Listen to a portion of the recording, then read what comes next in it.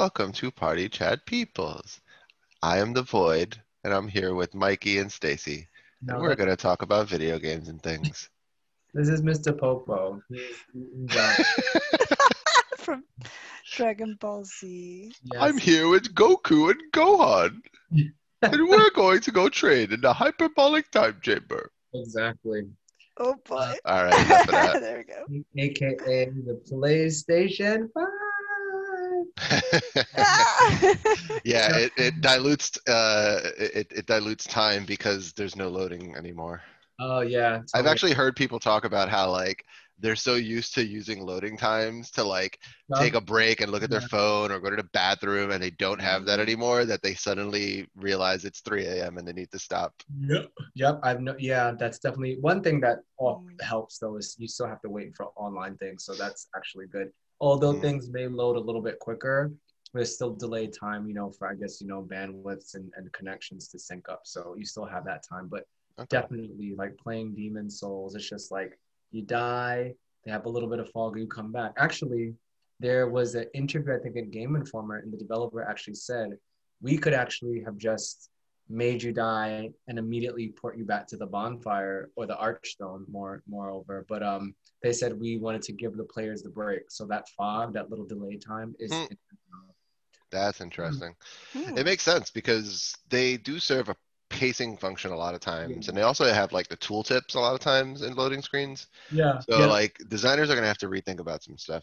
yeah. But we're getting ahead of ourselves and going We on a tangent. definitely are. So if you didn't guess, I will be talking about the PlayStation 5 and Demon Souls. And Stacy is still obsessed with plagues. So she's going to be talking about Plague Inc. They've added a new mode called a cure mode. So instead of it being depressing and oppressive, we're all dying, in the fake world and the real world because of a plague, added something to make us have some hope. We're also going to get into a little bit about ESPN firing its esports staff, another unfortunate casualty of the pandemic we're living in. Companies cutting corners where they can, not necessarily where they should, but where they can. And Zavi has been playing Spider-Man Miles Morales, not on the PS5 though. So I don't know if you want No, I'm stuck at 30 frames per second like a to. pleb. Ew.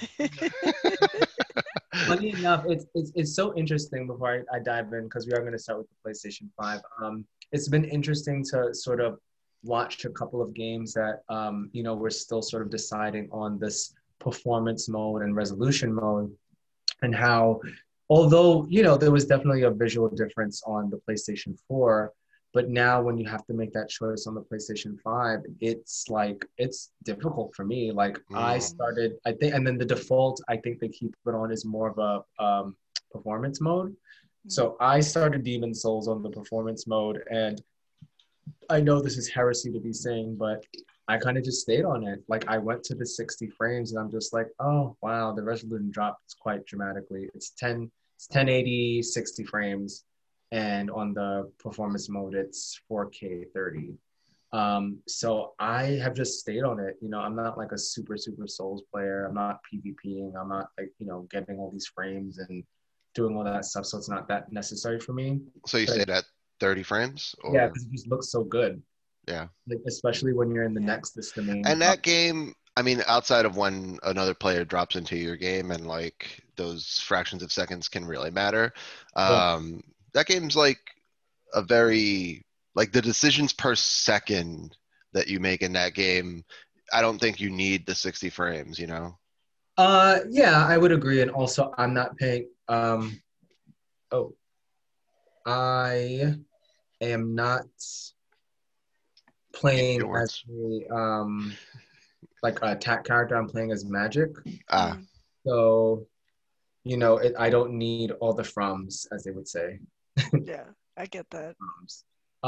But yeah, I mean, so Demon Souls, I guess I'll just start off by talking about Demon Souls and then I'll get into the PlayStation 5 as a whole. Demon Souls is great. Demon Souls is hard. Demon Souls is it's funny coming back because just my history with the Souls genre. I played Demon Souls when I wasn't a particularly skilled gamer. I heard about like, oh, this Demon Souls game is out. It's the hardest game ever made, blah, blah, blah. And, after a couple of months, I jumped on the bandwagon with the recommendation of a friend. We played a lot of co-op together, which was so unwieldy back then. I'm just thinking about like, okay, my soul in the corner. Okay, all right, I'm doing it right now. Okay, you got it? Okay, all right, I'm clicking it. Okay, you're in my game. And then the whole, having a body form and a soul form. So you can only be summoned when you're in your soul form, and you can also only summon someone when they're in their body form. And you only get a body if you use something called an ephemeral stone, which you can get more of them, but they'll drop more as you go further in the game. I feel like I'm learning witchcraft the more you describe this. Yeah, or or when you beat a boss, and for every level there are 4 bosses, 3 like I don't want to say mini bosses, but 3 main bosses, and then a world boss.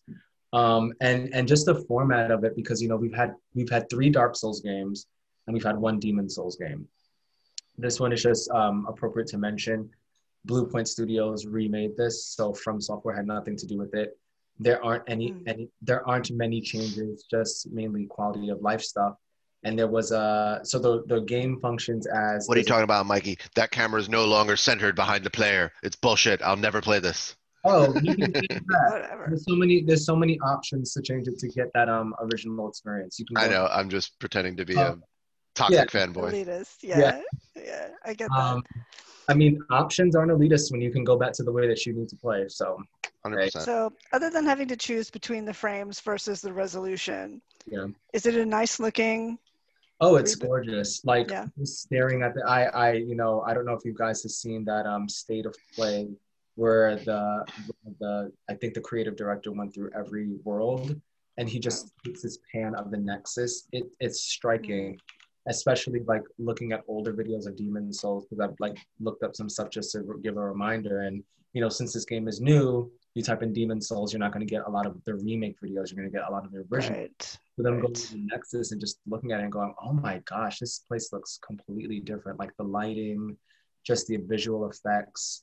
My favorite thing thus far is the spell effects. It literally sounds like something they stole from Harry Potter, like this, like this, like just like go on and just listen to it, like go to Demon Souls remake, like Royal or Magic Player, and just listen to the spell effects. Like the particle effects are like amazing. And if I remember from like the original Demon Souls, that was a sort of day when they didn't have the production, like From Software didn't have the production values that they have now. And so I can imagine that, on like sound design and things like that, that it makes a big difference on the game feel. Like, yeah, it definitely is. But I just want to correct you. Remember, this is Blue Point, not From. So no, yeah, I hear you. I'm just saying, like, the original was back from before, like Sekiro, for example, or even by the time they hit like Bloodborne and earlier, maybe even they had pretty good production values. But it was a Sony developed game, so I hear what you're saying, and I don't disagree. But it still had the backing of a console, studio. I mean, a console. For sure. I just remember the little bit that I played a long time ago, like not having a feeling in the combat of like what you're describing with the spells, like this kind of visceral satisfaction. Yeah. Oh, the visceralness, if that's a word, is very apparent. Hits feel harder, just in general, and I mean, it definitely has something to do with. The haptic feedback on the controller isn't super apparent in Demon Souls, but you definitely feel it. The microphone on the controller, though, is, I think, necessary. It needs to be mentioned in the sense of like when those hits come through, you hear them through the controller too. When you're walking through swamp, you hear when you're walking through planks and wooden things, you hear and you'll hear it through your TV, but you'll also hear like a very reduced sort of version of it coming through your controller as well. It's fantastic. I mean, the production values are definitely there. I've gotten through basically 4 out of the 5 worlds.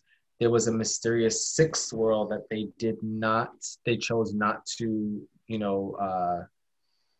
add on, or they said it would be inappropriate as a studio that is remaking the game to add in their own content.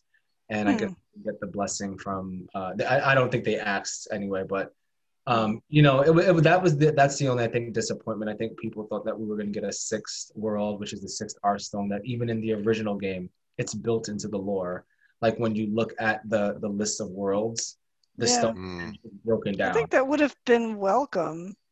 So to me, it's them saying we don't think it's appropriate. It feels a little bit like a cop out to me. Well, I think it is a cop-out in the sense of like that's probably not the real reason, right? Like, yeah, it's expensive to do that kind of thing. Exactly, and in particular, we were talking earlier. Like, I think makes a lot of sense as a PS5 exclusive, sort of from Sony's grand plan perspective. Particularly, if you're just remastering an old game, you really get to focus on just pushing the hardware to look unbelievable without having to have the overhead of like redesigning things or designing new things. Yeah, that's true too. I don't want to be that cynical, in the sense of, like it does feel a little sort of weird to be like, hey, we're gonna remake this game and add in something that wasn't there before, especially for something that was so beloved. I can definitely, still, understand that part as well. But what you said also makes sense. Like, hey, we want to make a game that looks great. It's already done. All we just need you to do is bump up the graphics, add in some quality of life stuff, and call it a day. And let's not forget the era that we're in. That could be some DLC. That's my fear, is that they're going to come around with it later, but now they're going to charge you extra. I mean, I think it's a perfectly fair thing to go like, we remastered a game. That's still worth its money in some ways. And if we suddenly need to pull in designers and other sorts of talent that we didn't use for the remaster to create a new thing, that's fair game as DLC with also like consulting with software, because I like I said, I don't want to be that cynical and say like, oh yeah, they didn't want to do it, but I think they really want to stay, sort of authentic to the original, in the sense of like, hey, we've seen gamerdom happen where something is remade or there's a remaster and they're just like, don't play that, go back to the original. So that's definite thing that can happen too. Yeah, and like all indication is that Blue Point is a remastering studio, right? Like it would be. What was that? And remake this is not a remaster, it's a remake. Just whatever. That I'm not going to have the ontological argument about stuff. I just want to, as far as which one is it, but I just mean that in the sense that like they haven't done something original. Yeah, which leads me to believe they don't have like the design personnel for that. They don't necessarily have, the team to do that kind of stuff. To the extent that there's writing, they may not have any writers at all. Why would they need them? Yeah, I see what you mean. Yeah. And that's fine. They're awesome at what they do. Definitely. But yeah, I think that's probably as much as I'm going to say about Demon's Souls. I'll definitely be talking about it a little bit more, but before we move on, I definitely wanted to just sort of give a little, shot a step-by-step of the PS5? Yeah. So step-by-step? Oh God! I'm being a troll. Ignore me. You are. The system is huge. They weren't lying. It's basically about 3 feet high. It's sitting right next to my Switch, and it's towering over it. It's like if it was like a mini earthquake and my PlayStation just fell over, it would crush it. I don't. Wow, it's that big. Yeah. Wow. Yeah, I showed you, Stacey. Remember? You can put it on sideways, though. Yeah, it's fine. I have the space to put it sideways. It's not a big deal, but I just think it's hilarious just how big it is. It's almost like the OG Xbox. It's like they took a full-size PC and they put a fancy cover on it. Yeah. Right. But it's a beautifully designed system. Now hold on, let's be careful here. A full-size PC would still be double what the PS5 is. Like a tower, like a full-size tower. Yeah. Okay. It's two a tower is 2 PS5s duct taped together. That's otherwise known as the Nintendo strategy for iterating on your consoles. Exactly. But yeah, it's a very sleek design system. I had my PlayStation 4 and I did the transfer, which I don't know is actually working very well because my friend did it as well, and we both had the same error where you start up the system, everything goes smooth, and it says, "Hey, do you want to transfer a plug-in Ethernet cord to each system?" And it's very simple. It's like press the PS4 button, it'll go into like whatever mode it would go into, and you start transferring. Asks you, you want to transfer accounts? You want to transfer media? Do you want to transfer games? Everything transferred fine except for the games. It sort of downloaded as corrupted data, so, and I got some errors like rebuilding database, so which was really weird. Easy fix. I just went and deleted the other data that it was, and that was it. And I was like, okay, fine, that's done. But I ended up having to download everything else, which is fine. But the accounts transferred over fine. But the menus are very fast and snappy. Not all of the video apps are there. It's missing Crunchyroll and some other things. There's no HBO Max, but the Hulu, the Netflix, the Funimation, they own them. It should be on there. And Peacock, I believe, is on there. So I'm missing a couple of other ones, but it's not that relevant. And as far as like the games, it's fine. The storage is definitely going to become an issue. I've downloaded about maybe 8 games. Assassin's Creed, Demon Souls, Watch Dogs, Sekiro, Monster Hunter, Destiny 2. That's like about it. Maybe 2 other like PS4 games. That's about it. Nothing else could really fit. So that is. I read that there is a lot of internal space taken up by apps you may not necessarily use. 100 and something other data, and when you click it, it goes, this data has been set aside for, I forgot what it says, for things system to make shit. Yeah. So there are instructions online on how to delete some of that junk because it's apparently a problem. Oh wow, okay. And also, I mean, they haven't really approved any hard drives yet, so, or the NVMe drives. So a lot of people saying, wait, so it's like, okay, you release a system with like, you know, severely compromised space in comparison to your previous systems or your competitor systems, and you're not giving an option to add in any space. Additionally, I think unless it's been unconfirmed or reconfirmed, only PS4 games will be able to live on that drive. So they can live on both either drive. They just can't get launched. So PS5 games cannot get launched from anything that isn't the internal PS5 drive. So what does that mean when you actually have to launch something? So a PS4 game can exist on the other drives and be launched from there. It's just you can take a PS5 game that you want to like keep in your library like longer term, move it to the other drive, and then when it comes time to play it, you only have to do a transfer operation instead of a download, because the download is definitely going to take longer than just moving you know, tens of gigabytes from a hard drive to an SSD. So I guess my point is, you know, I'm thinking there's only going to be 2 or 3 more years where PS4 games are coming out. So what happens when everything is just a PS5 game? Yeah. You know? So it's definitely an issue, and I will say that it's an issue that like makes me wince at getting a PS5.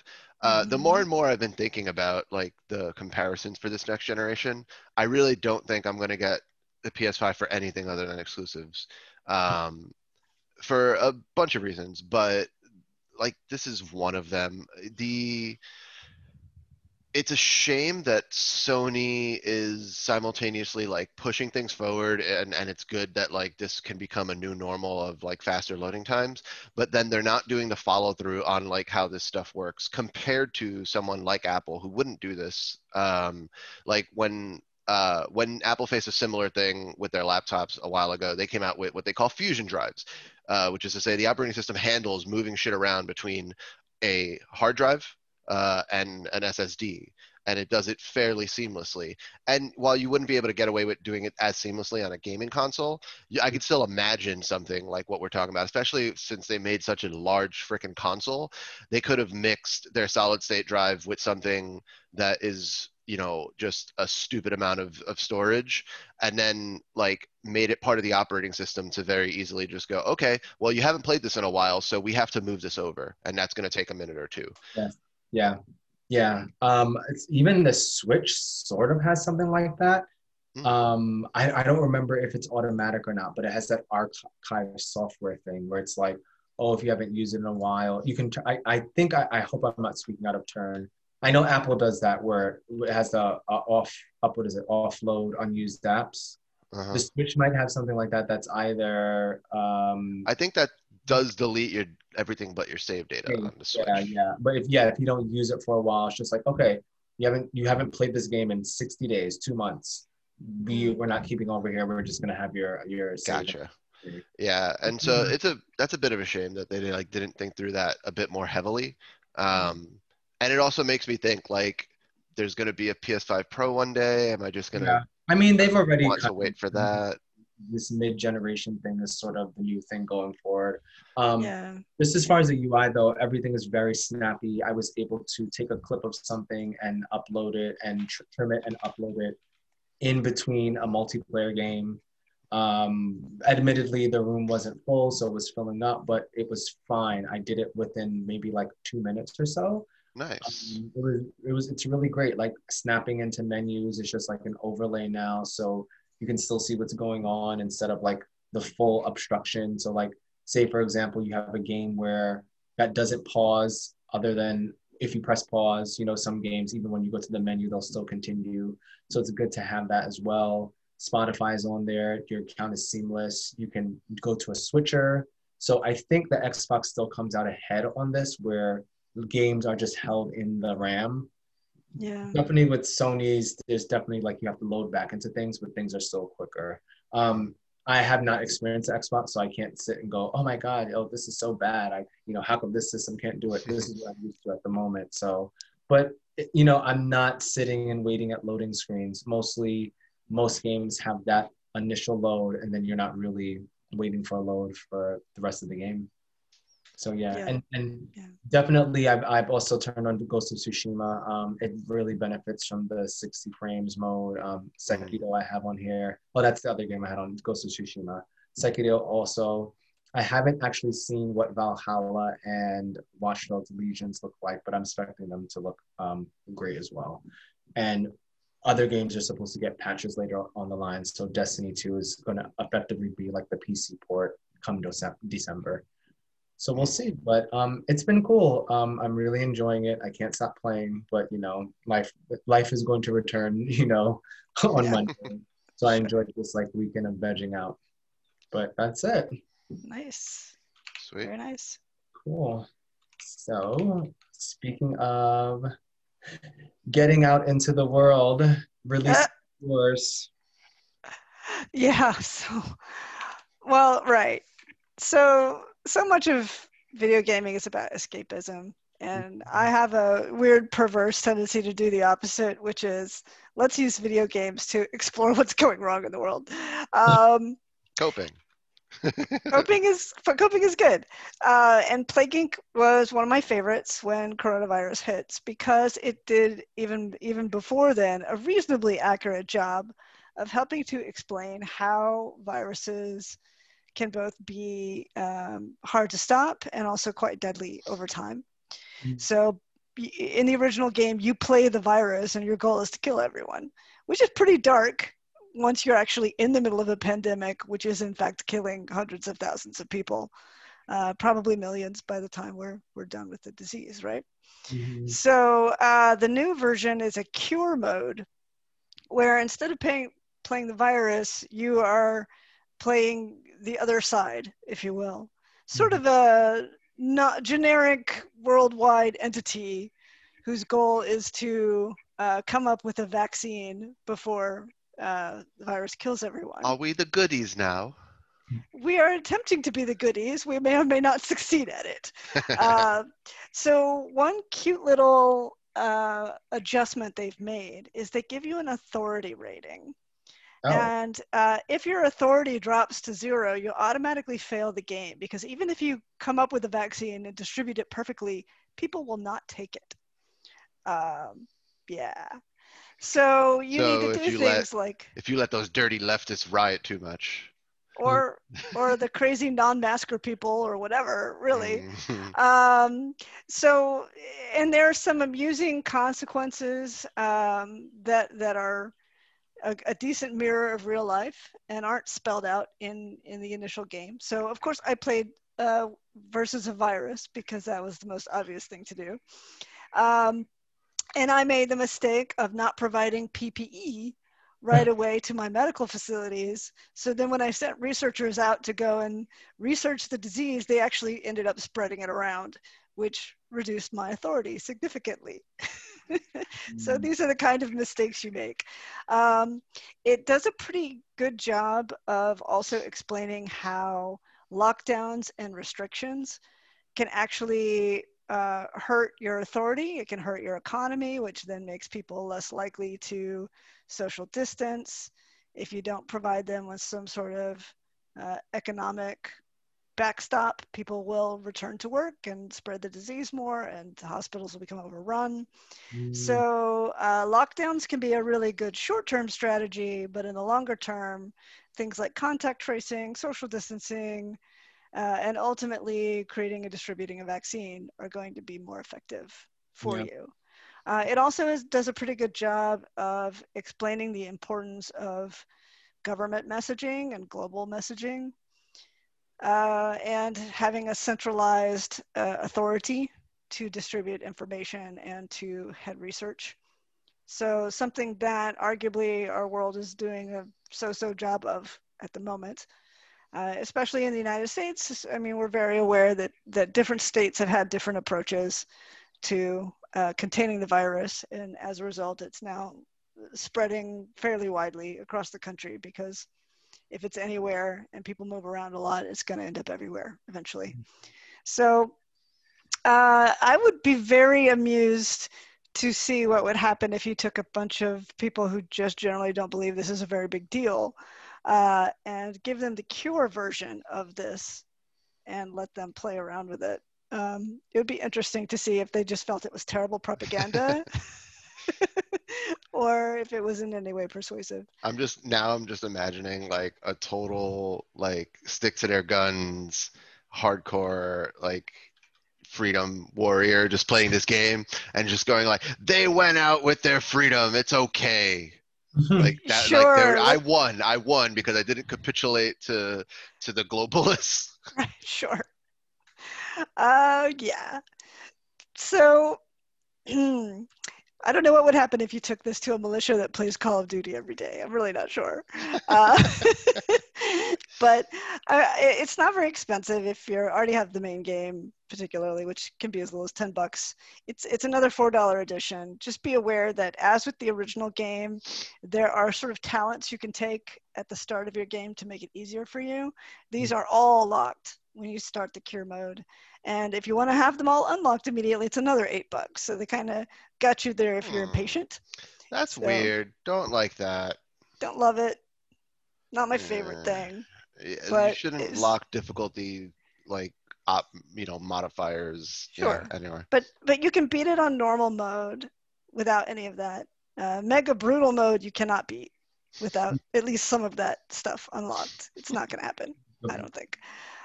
So, still, overall, I liked it. And it is a venture into a little bit more political territory. Not that that's totally foreign to Plague Inc.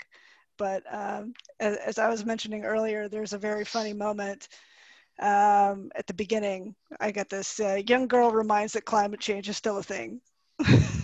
And world governments emit non-committal noises was the response. And I just thought that was freaking funny. Non-committal noises.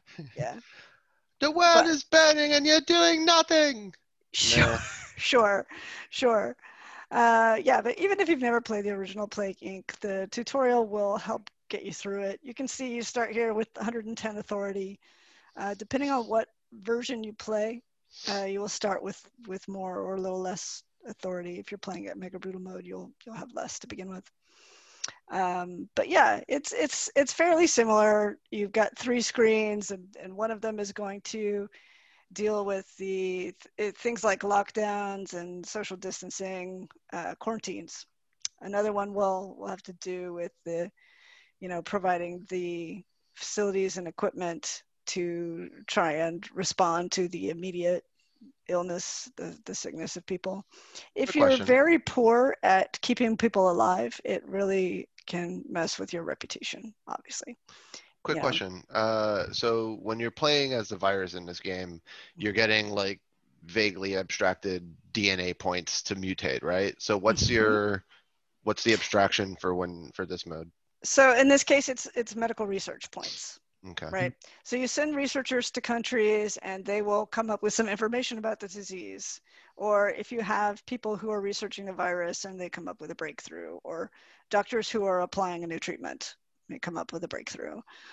So it starts the same way. As countries are infected, you get points to spend.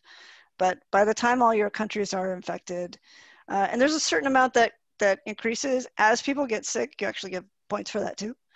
And it's in that way, it's sort of counterbalancing. So you have a minimum number of points that you will get regardless. But if you want to beat it pretty quickly and easily, you need to put as much effort into curing the disease as you do into prevention and getting the news out.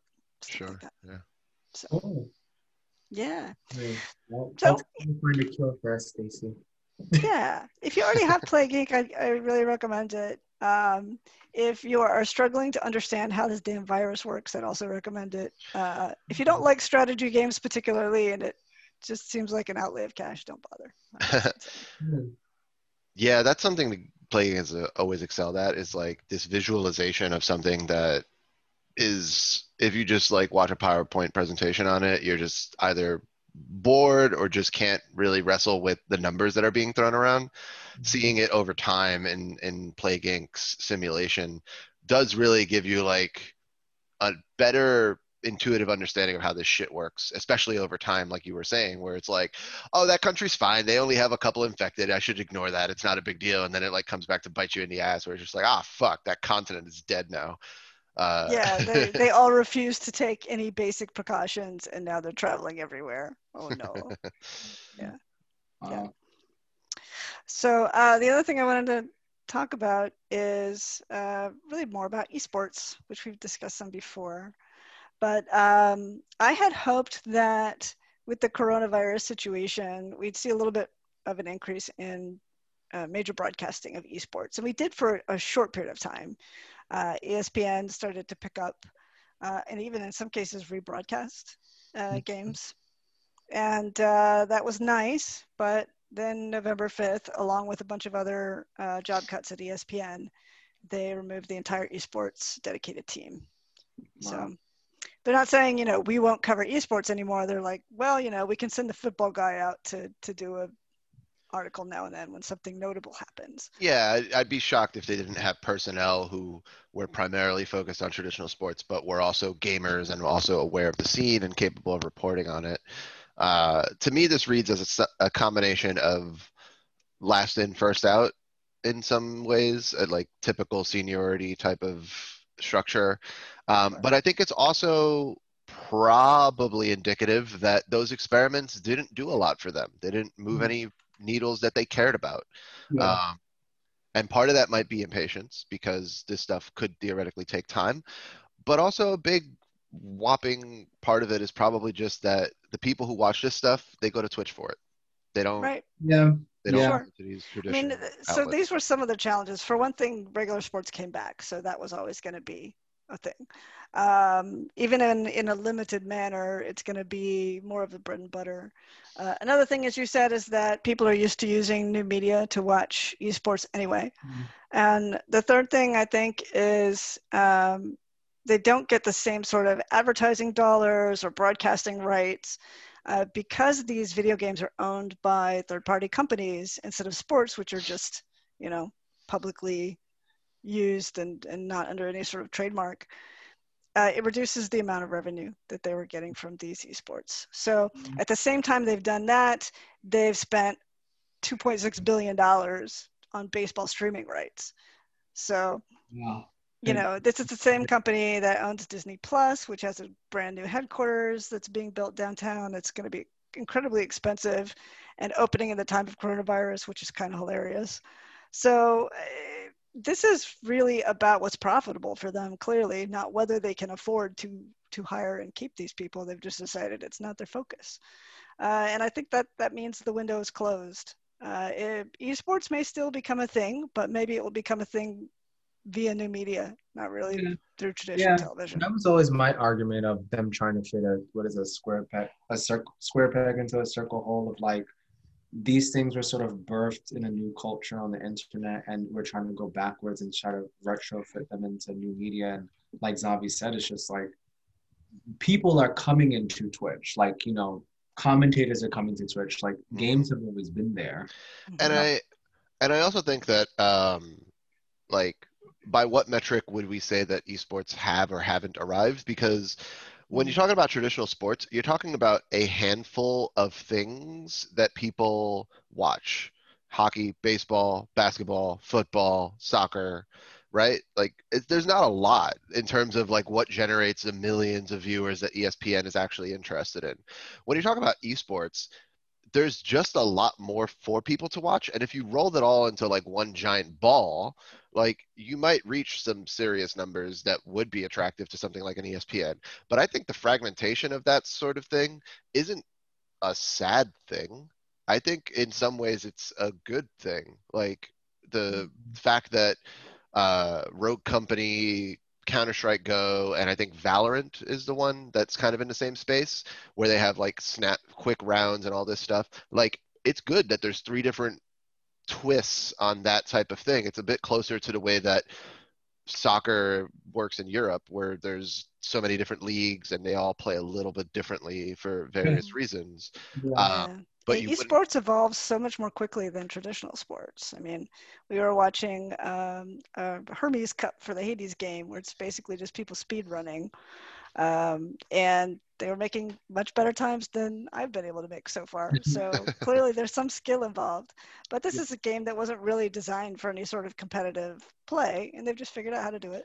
Yeah, and that's a good last point on it too, because you really ought to think of esports as an extension of just like gaming, which Yeah. has long overtaken most other media as far as like dollars generated and Yeah. people partaking and so on. So Then they just have to catch up, like you said, where the viewership, where the attention is. Because uh, sorry to extend it, just a quick thing.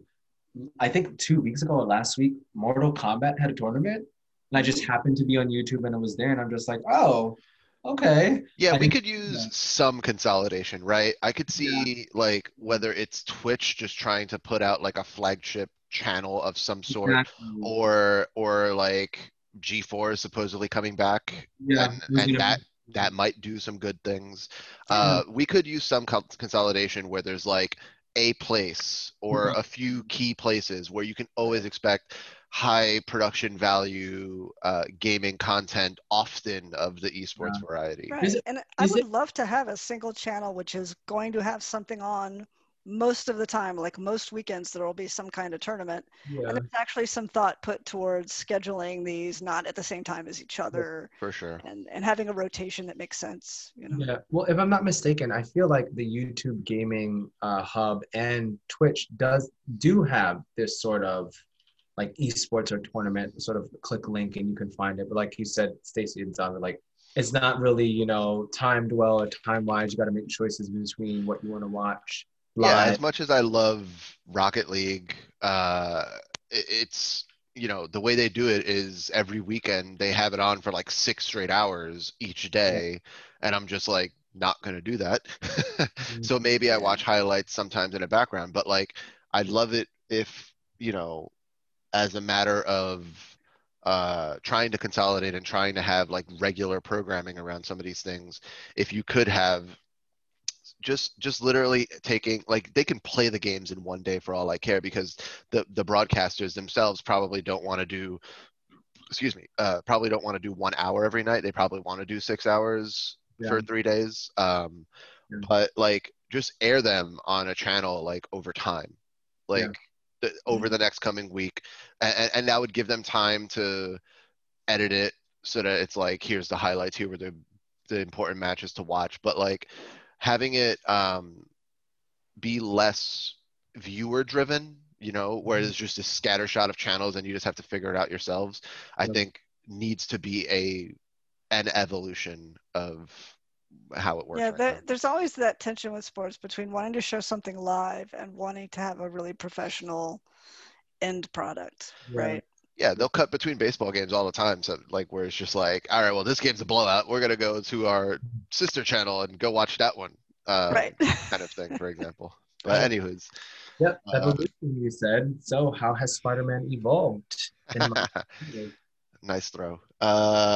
It has evolved very, very well. So Yes. I we're talking about Spider-Man Miles Morales, which I played on PS4, and I'll just like the simplest synopsis of this is just I think it's better than 2018 Spider-Man. Um, so a lot of that for me comes down to like more modest length, a more modest chunk of here's the story we want to tell, and here's the number of side missions that make sense for it, and that sort of thing.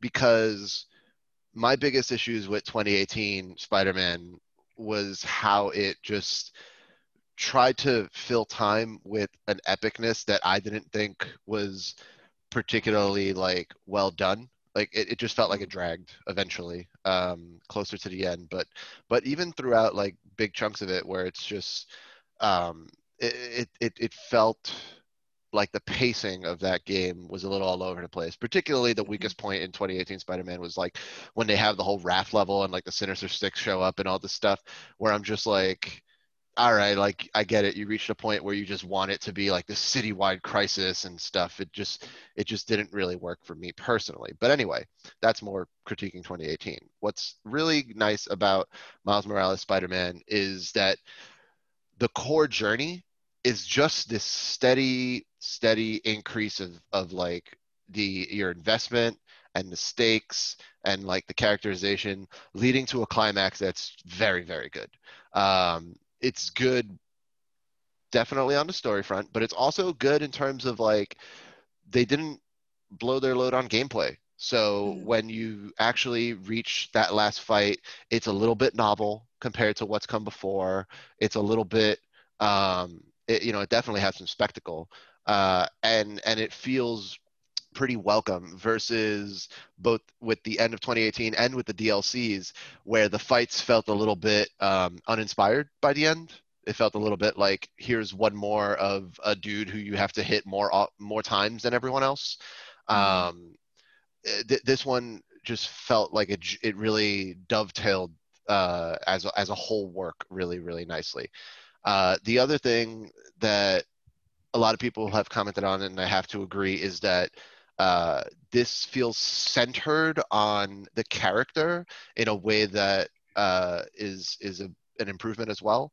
Um, Everything from the sound design to the visual design feels like it's a reflection of this iteration of Spider-Man versus a kind of just generic cinematicness that I think 2018 evoked. Like in Peter Parker's Spider-Man, the music that's there just kind of feels like something from the Sam Raimi movies.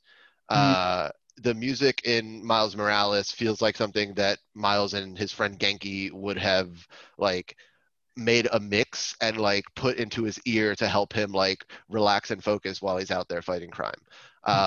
The ways that like um, in they had this in 2018 as well, where the music will kick in like when you actually start doing the web swinging and stuff. It feels a bit more like you press the play button in this one in terms of the music, the way that the bass comes in, and it just creates a certain immersion that is really nice. Um, Going a bit more into the detail of the gameplay, I think that something that's worth noting is the way that they use the Venom powers and introduce that layer of abilities into the combat. And they took away a lot of the myriad of web shooter options that you had before. And I think that that's way better because it's way more manageable. You can actually uh, for me personally with 2018, there was so many web skills that I couldn't conceive in real time of like how to use them all and mix them up. So I just kind of switched between them sometimes and spammed the shit out of them a lot. Like I wasn't thinking particularly tactically or and Yeah. whatnot. In here, he has 4 abilities, and that's actually pretty you can reckon with that, right? And then with the venom skills, those are just sort of logical and intuitive in some ways, particularly because they also have traversal effects. So when basically L1 is your like use venom skills modifier button for the combat, and if you do L1 and X in combat, he has this ability where an area around him becomes an area of effect attack, and he launches everyone up into the air, which you can then do air combat stuff. And since you've hit them with venom, they take bonus damage, so you can kind of clear out a bunch of people who are ganging up on you. It's a pretty good like fuck off button, basically. And then your straight up venom punch is L1 and square, which makes sense. And then there's also L1 and triangle for a dash, which you have to use for particular enemies. So there's a context awareness layer to the combat, and then that can also be used in traversal to just get like a zip forward. And I think because of that mixture of traversal and combat, I just kind of locked in like what all those things do. They felt more intuitive than here's a bunch of web like technologies that you can randomly use. But in particular, they actually complement each other well. So one of the 4 like tools that you have is like this gravity well that pulls in enemies, which just very obviously works well with the venom punch, because that hits like a bit of an arc in front of you and can when you level up certain skills can like carry over the venom to any enemies that you hit those enemies into. And so like it creates a very obvious combo effect. So that feels a lot more it feels like the depths of the combat are a lot more reachable with this design than it was in 2018, where I just kind of felt like I spent most of my time focusing on the basics of dodging and hitting and avoiding damage, but was overwhelmed with the number of like random web things that you could use.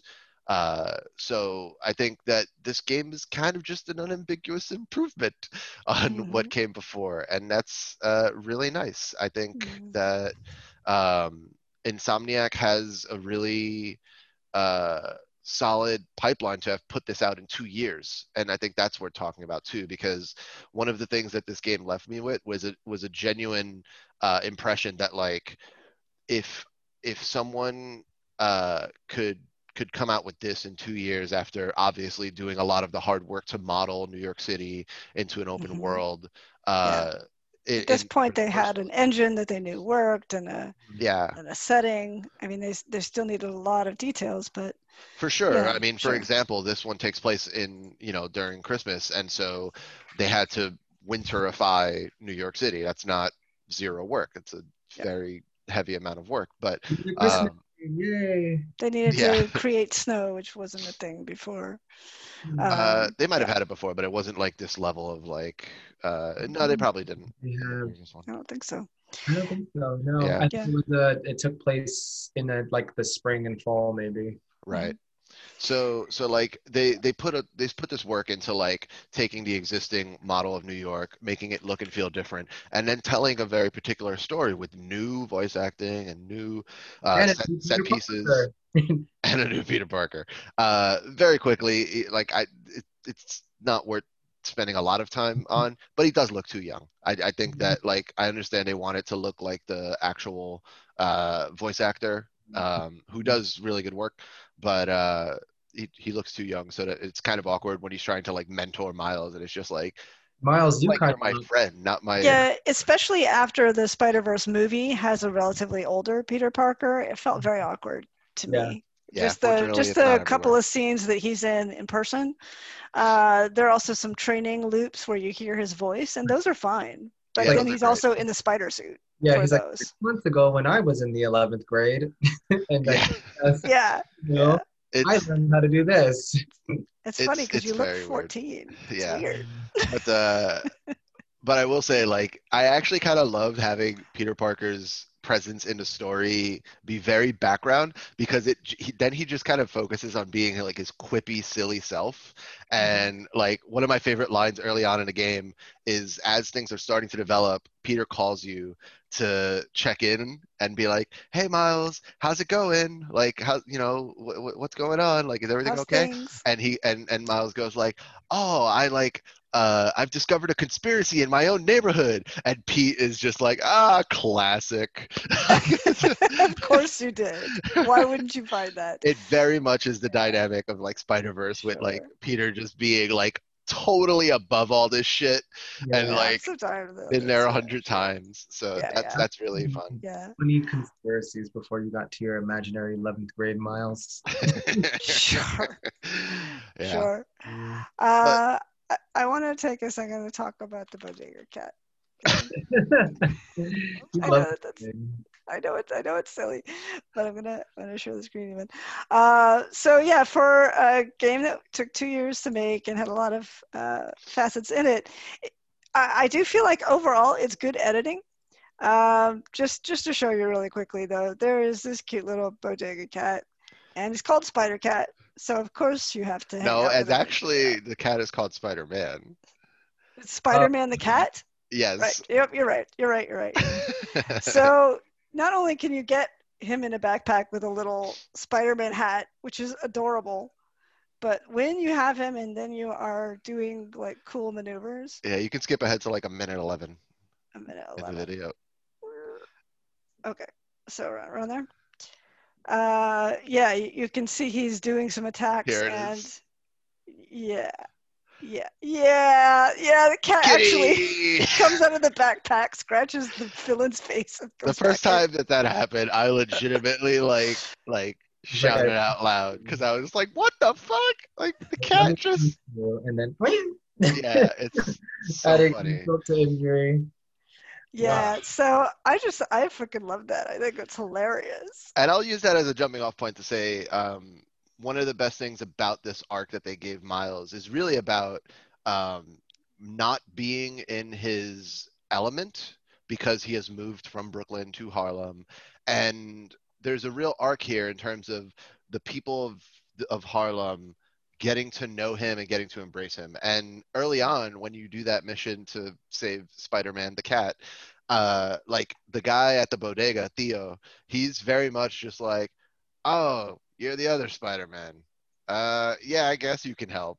Right? Like Dang, man. there's this very He's much getting like he's not even able to rescue a cat without feeling a little awkward about it. yeah, it's really appropriate. It makes a lot of sense, and it's a very smart like way to, especially in an open world, to make it feel like there's this arc because early on, the way that the world talks about Miles Morales' Spider-Man is very much like he's the other one, and Yeah. Sure. then Yeah. by the The end of it, first there's villain this you see, the sense. Rhino, when he Oh, that line. yeah, he defeats the original Spider-Man. He says, "This Spider-Man is broken." I want I want to exchange. You will do. It's a great line. Uh, Yeah. but by the end of it, there is this earned sense of like the neighborhood claiming him in a sense, and very much being like, Yeah. yeah, this is our guy. Which they've done a few things to make that feel earned. That I really don't even want to get into because it's really about playing it and feeling Mhm. how they've achieved that arc. Yeah. The last thing that I'll mention is that the story did a really good job with its true villain, like Mhm. true antagonist, even Yeah. is better to say. By there are some hiccups in retrospect that feel a little bit uh, like choppy writing, but Sure. overall they do a great job of like making Miles wrestle with what it is to be a superhero and have to weigh uh have to really weigh your allegiances and weigh like what you're going to do and what it means to like do right by the city Mhm. and it's still a comic book. It's like if I had to get critical, my least favorite things are still just comic booky shit. because like just superhero stuff where it's just like, yeah, sure, they have all the technology to build that suit. Yeah, sure, they have all the like it, just Yeah, but stuff what do that you want? stuff that Yeah, there's no tons of science fiction here. That's not what this yeah, is yeah, about. for sure, for sure. And most of that stuff, to the credit of the game, does like fade away. Like they Mhm. kind of get it out of the way, and it's just like, okay, cool, we're on for the ride. Yeah. Um, but by the end, they're grappling with the kinds of things that I'm very happy to see them do for like for helping to establish a new Spider-Man. It's not just like some celebratory look at me, I'm the hero, I'm the good guy. There's a Mhm. real sense of like, shit, I have a responsibility and I don't know what to do here. So that's Right. that's really Yeah. satisfying. The, I the, we talk a lot about inclusivity in games, and I mean, I feel like this is a game that gets that right, and they also get right the feeling of editing down a story so it has less miscellaneous, kill a bunch of guys, report back missions, and a lot more that has to do with the central plot and building the world that they live in. yeah, yeah, that's So good. that was really well done. Yeah, I think many people sort of complain if they had any about Spider-Man in 2018 was that it was definitely it could have used 2 hours less. Think about it was It it could was have Sure. used like 10 hours Yeah. less. I was a little disappointed to still see the orange convicts fighting on the streets of New York, uh, Yeah, that stuff cracks in me the up. prison suits. And they're like fighting around stores where I'm like, why don't they go rob a store and get something else so that it's less They're so obvious they're proud of their convicts walking orange around? jumpsuits and collared prison collar necks. They're like, no, this is our identity. We can't get Why rid would you of that. do that? It's super I dumb. just, yeah, and like, wouldn't they like put on their gang colors or something when they go back to the world at least? It just doesn't make sense to me. But Yeah, whatever, whatever.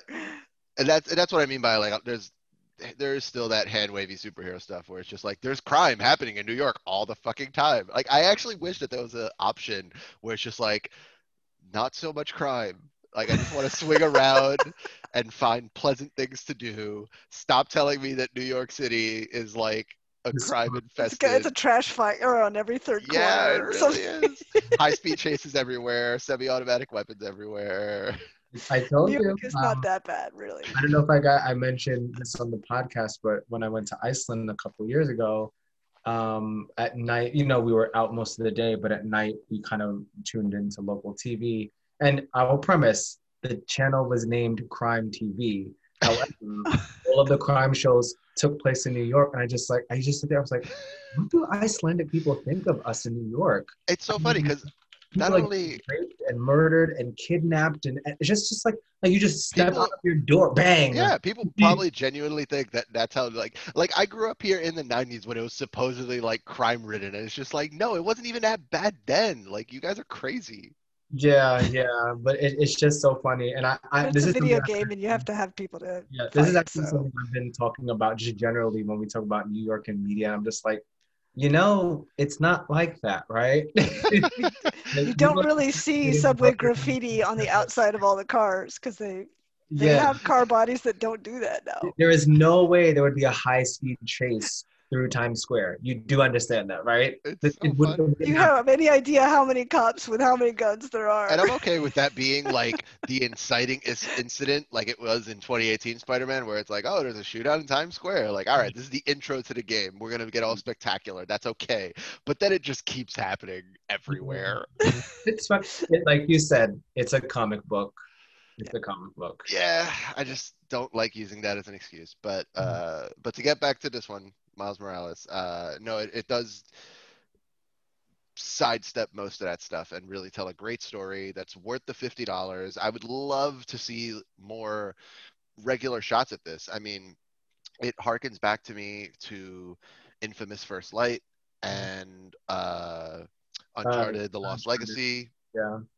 where I really want to see teams more regularly tackle these shorter stories, and they might not be as financially viable without the more bigger blockbuster ones where you know people eat up the hundreds of hours or whatever. I don't know, but I it's my personal disagree. I preference. think I think it comes down to the marketing and the framing. I'm sorry, Stace. Go ahead. Yeah, Go yeah, ahead. yeah. I was gonna say there are so many older gamers now that just don't have time for that. That it's Mhm. actually a relief to hear that there's a good 20-hour game Yeah, that you can Yeah. spend over the course of a couple of weekends. And yeah.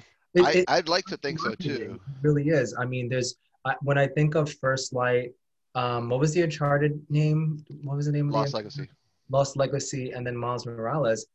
In some ways, I feel other than First Light, I feel like these two are sounding like they're well. I can't speak about Miles Morales, but they sound like they're better than the bigger brother versions of them. I think the first light was better than It's the second. marketing. It's like don't say like, oh, it's this like little thing. Just say like, hey, is this And I new? think they did the right thing with Miles, actually. Yeah, because yeah, so many people are excited for this. I'm excited for this. I feel like I'm more excited than I am the first Spider-Man. But we're also speaking in hindsight. That Spider-Man had to come out for us to be like, oh wow, this is a fantastic game. It was Game of the Year for many people. So to say like, hey, we're not, redoing the glass windows. We're just putting in some new flavor to it. Expect the same gameplay, expect better storytelling, and then expect something that's not going to be, 20 something hours, something a little bit Right. shorter. Here But you go. you know what this reminds me of is when GTA 4 had like its episodic content. That had a similar thing where it was like this isn't some 50-hour epic because gamers don't feel like they get their money's worth unless there is a 50-hour epic story. They Yeah. had the Ballad of Gay Tony and The like Lost I Boys, forgot what the other ones were called. the Lost The Boys, or Lost Boys, yeah, something like that. yeah, But like but especially when you spend all this time like making a big open world to tell a story in, I honestly think that the mistake that they're making is make the initial release of that yeah, still be a short fucking story, and yeah. then you can layer on top of it, and every 2 years or every so often go like, hey, here's a new story in this world, here's a new story in this world. Now, can you burn out on that? Absolutely, don't get me wrong. You can definitely turn this into like a bad issue, especially if like someone like Activision tries to do it. Yeah. But I DLC I hell. personally, yeah, I personally think that so long as they can figure out good stories to tell, Right. if they literally did the same thing in 2 years, yeah, sure. I don't expect them to revolutionize the gameplay every time, Yeah. but I'd be happy to come back for a good story and some Yeah. familiar, Yeah. solid gameplay. Well, if you got a villain named the Tinkerer, there's a lot of room for innovation there. You Yeah. know, it's not going to be hard to come up with okay, so here's what the Tinkerer is doing now. And it's comic books. They can And pull a let's villain out of their incorporate ass some in of two that into what seconds. Spider-Man can do. And now we've changed his gameplay as well. Yeah. So Yeah. yeah, That's a really good point. I mean, I'm imagining to myself right now, imagine if like they said, okay, here's New York, here's the Insidious Six. The main game is Spider-Man against Dr. Octopus. For the hmm next year, we're gonna have 5 full stories, or over the next 2 years. New York is gonna be the same, or maybe every finale will have some world changing state to New York. Sure. Yeah. Keep on going, and this is the episodic. And So you don't even necessarily have to make it a through line. We're still talking about comic books. If they were yeah, to you turn don't. around in 2 years and go, we're actually going to do New York City in the apocalypse universe where everything went to shit, and it's like, okay, it's visually distinct, and there's definitely still stories to pull from I the want to comic see universe for that kind coronavirus of New shit. York with restaurants on every corner That's called the outdoors. Division 2. Yeah, that's true. Yeah. That's a different kind of coronavirus, New York. I mean, like, there's one where your streets are quiet, man, because everybody's inside. Yeah. But yeah, it's cool to hear that we all share that enthusiasm. I think that this kind of it's not episodic, but this more periodic, um, full arc of a story product, I think should become normal. Cool. Okie dokes. Remember, Spider-Man always wears a mask. He does. So this is Cat. And his cat. That. All right, guys. So I think that is it for today. And you can catch us on Facebook, Twitter, Instagram. And we'll see ya for more See you game next time. Bye. later. Yatta!